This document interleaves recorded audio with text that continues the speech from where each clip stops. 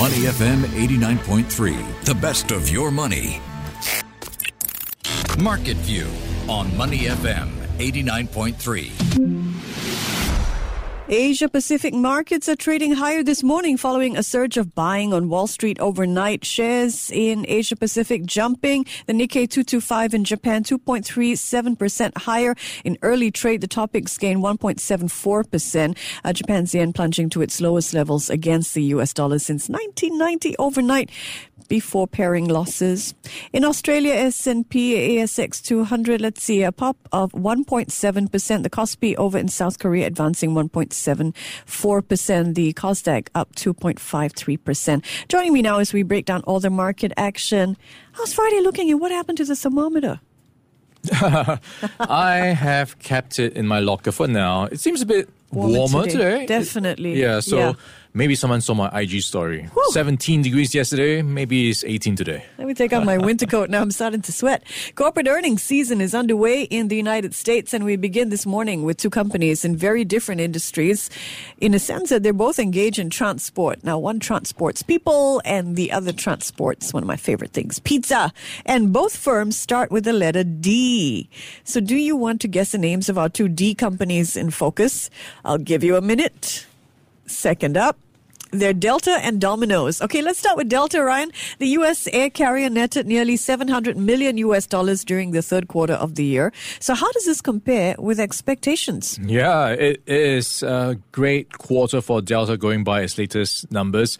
And this, for the third quarter, saw Delta reporting net income of $695 million on record revenue. Perhaps no surprise because everyone's trying to travel, so there is that revenge travel thing going on. COVID-19 restrictions across many places and borders have been lifted. So that rebound, perhaps not a big surprise when you look at the numbers for Delta. And Delta is confident enough that this will continue. It has raised its outlook and expects businesses to return to travel, international markets to continue to reopen. So demand will continue to be on track for Delta. Indeed. Delta expecting its passenger load to return to pre-pandemic levels by next summer. If that's not far off the mark, if you think about it from where we are now. In the current quarter, Delta expects capacity to reach 92% of pre-COVID levels.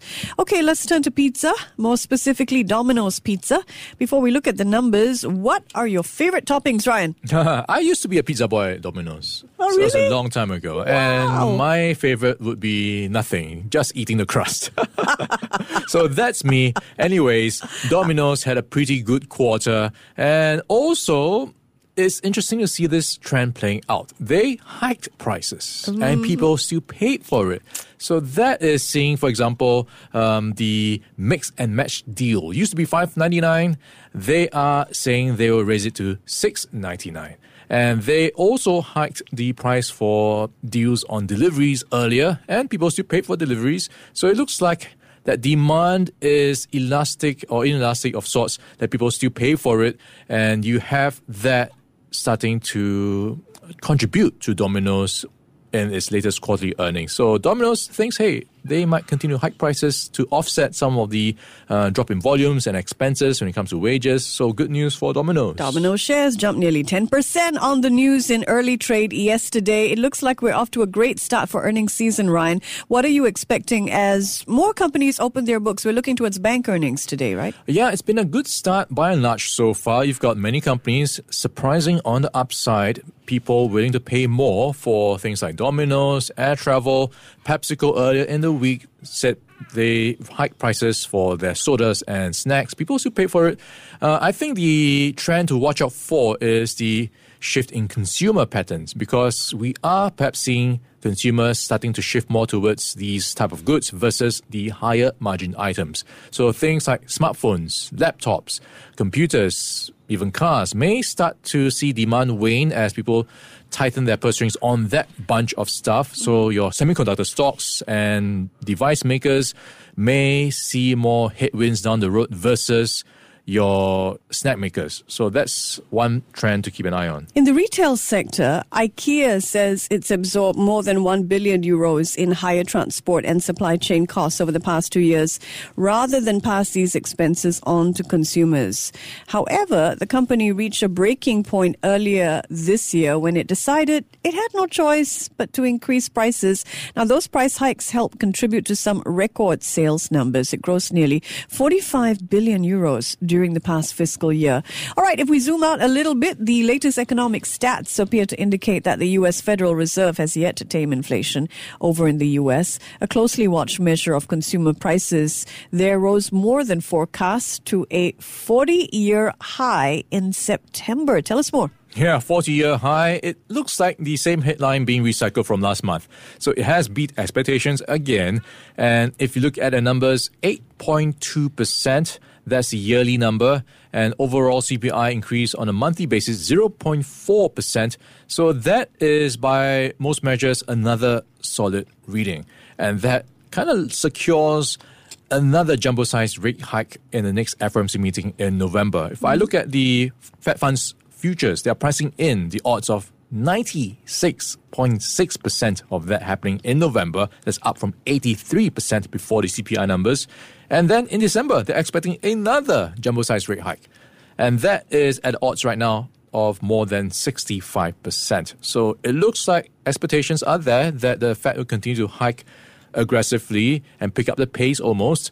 And if you look at the CPI numbers, pretty much broad-based, shelter, food and medical care were among the main contributors. And on the flip side, gasoline and used car prices declined. So that is what's playing out when it comes to price changes. Higher prices make it increasingly likely that the U.S. Federal Reserve will increase interest rates by another 75 basis points at its next meeting in about 2 weeks. Based on everything we've been seeing in the markets of late, you would think that this inflation data would trigger a sell-off in the markets. But just the opposite happened overnight. Wall Street enjoyed its biggest rally of the year. The Dow jumped 2.8%. The S&P 500 wasn't far behind. So what happened? What do you think? Why did markets rally? Yeah, it's a head scratcher. You've got the Dow at some stage down more than 500 points. End of the day, it was up more than 800 points, a huge swing. And this saw the session start with the CPI numbers weighing on markets. Then, not too much after that, we had markets start to turn around. So some theories have it that you have people already pricing it in to some extent. They saw this coming. We've been talking about it for quite some time. So that's one theory. The other theory is the technical setup for what played out, because you had perhaps some people trying to take profits from their put options. So they had to cover their positions and square it off. That involves buying, and maybe that magnitude was enough to encourage more buying, and that leads to more buying, and then just keeps going up. And that is perhaps why many people were caught up by surprise that this reaction was not what they expected. So short sellers panicked and started buying. So that's pretty much the story there. I want to bring the conversation back to Singapore now. It's 15 minutes past 9. The property group GoCo Land is holding its annual general meeting this morning. It gets going in less than an hour. And one of the big questions that investors may be posing is, how can GoCo Land unlock more value for its investors? Our colleague Leslie Yee over at the Business Times has a great article out about this, suggesting that GoCo Land could spin off its most prominent building, GoCo Tower in Tanjong Pagar, as a single property REIT. Now, normally when we think about real estate investment trusts, Ryan, they have a big portfolio of assets. And in this case, Yee is arguing that GoCo Land should create a REIT with just one property. So why is that? Yeah, so if GoCo Land wants to unlock value, first it has to read the Business Times. So here is where the writer is saying, conventionally, when a property developer wants to unlock value, they recycle capital by selling the assets, whatever they have, buildings, shopping malls, to REITs, and then use the cash to buy something else, to cash out, essentially. So in this case, you have that option for GoCo Land. It holds nearly $6 billion worth of investment properties as of the end of June.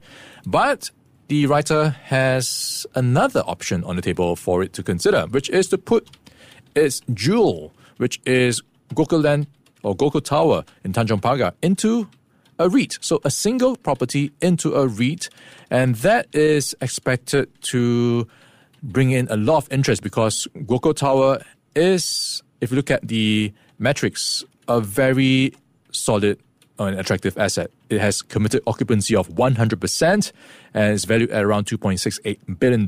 It's got 87 years outstanding. So all in, if you put it into a REIT, you could get a net property income yield of around 4%. And the initial DPU could be around the mid 4% range. So that is quite similar to what other bonds, for example, the 5-year green bond offered by Frasers Property is commanding. So it's saying, no, there is the opportunity for GoCo Land to look at another option to cash out or to tap or unlock value from its current assets. Arguing there's a chance of capital gain here. So what do you think of this idea and how could it be received by the markets? It is a very thought-provoking idea because when you think about property, it is, in Singapore at least, a very attractive and popular hedge against inflation. So if you have a very attractive asset, in this case GoCo Tower, being put into a REIT, someone in the market, a retail investor like you and me, can get a piece of the action by taking part in the REIT. So it does open up the option to retail investors, and I think that is one of the attractive drivers that will help, I guess, gain some of the traction for this REIT.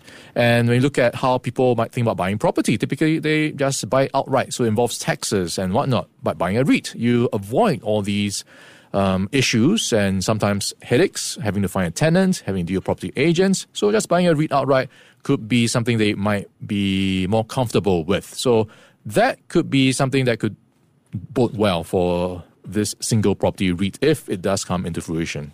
If you look at the numbers, GoCo Land's profits more than doubled during the first half of the year. The launch of its Lento Modern project last month was well received as well.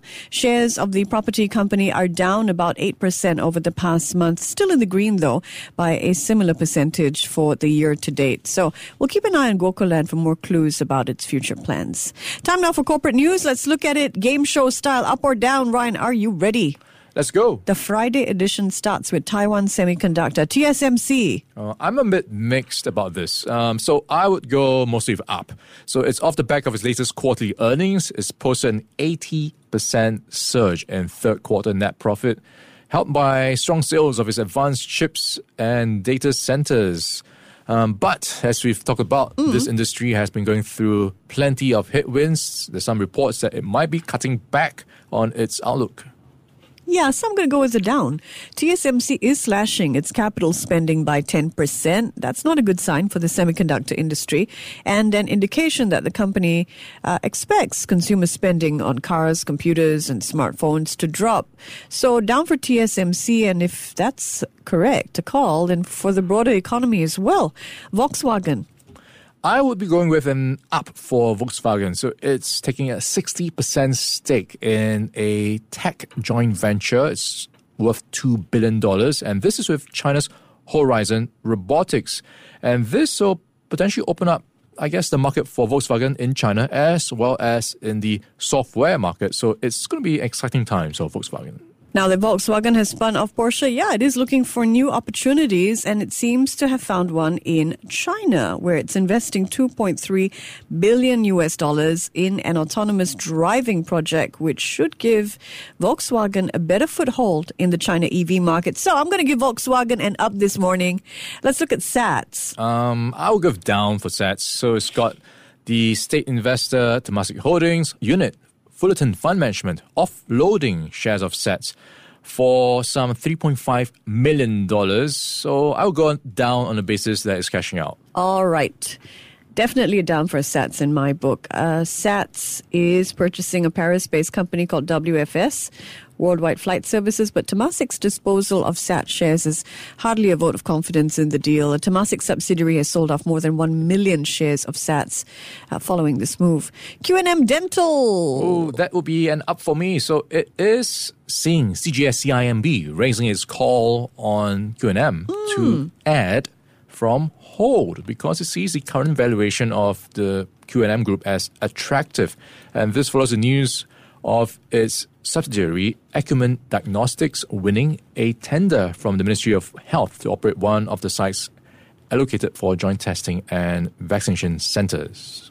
Up for me as well, I think, for the dental firm Q&M Dental on the back of that CGS CIMB upgrade for the company, on the back of the fact that it thinks that it offers attractive valuations. Let's check in on how stocks are doing this morning. We are 22 minutes into the local trading day.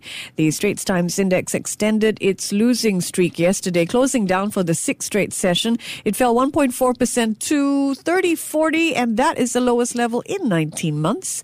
So how are the blue chips doing this morning? Any signs yet of buyers stepping back in? Currently trading up 0.87%, the STI. Yeah, pretty green on the screen so far. We have just two counters in the red, and that is seeing Amperdor at the bottom, down 1%. Mapletree Pan Asia Commercial Trust is the other one in the red, down by 0.6%. At the top of the table, we have the likes of Dairy Farm International, up 1.8%. And a couple of stocks, about 10 of them, up by at least 1%, and they include Jardine Matheson Holdings, UOB, Capital Corporation, UOL, DBS, and CapitaLand. So the banks in the green, and this pretty much follows the trend or what's playing out across the region. Green off the screen as we see them take the cue from Wall Street. Indeed, after that wild whipsaw last night. Thank you very much, Ryan Huang there. I'm Michelle Martin. Before acting on the information on Money FM, please consider if it's suitable for your own investment objectives, financial situation, and risk tolerance. To listen to more great interviews, download our podcasts at moneyfm893.sg or download our audio app. That's AWEDIO. Available on Google Play or the App Store.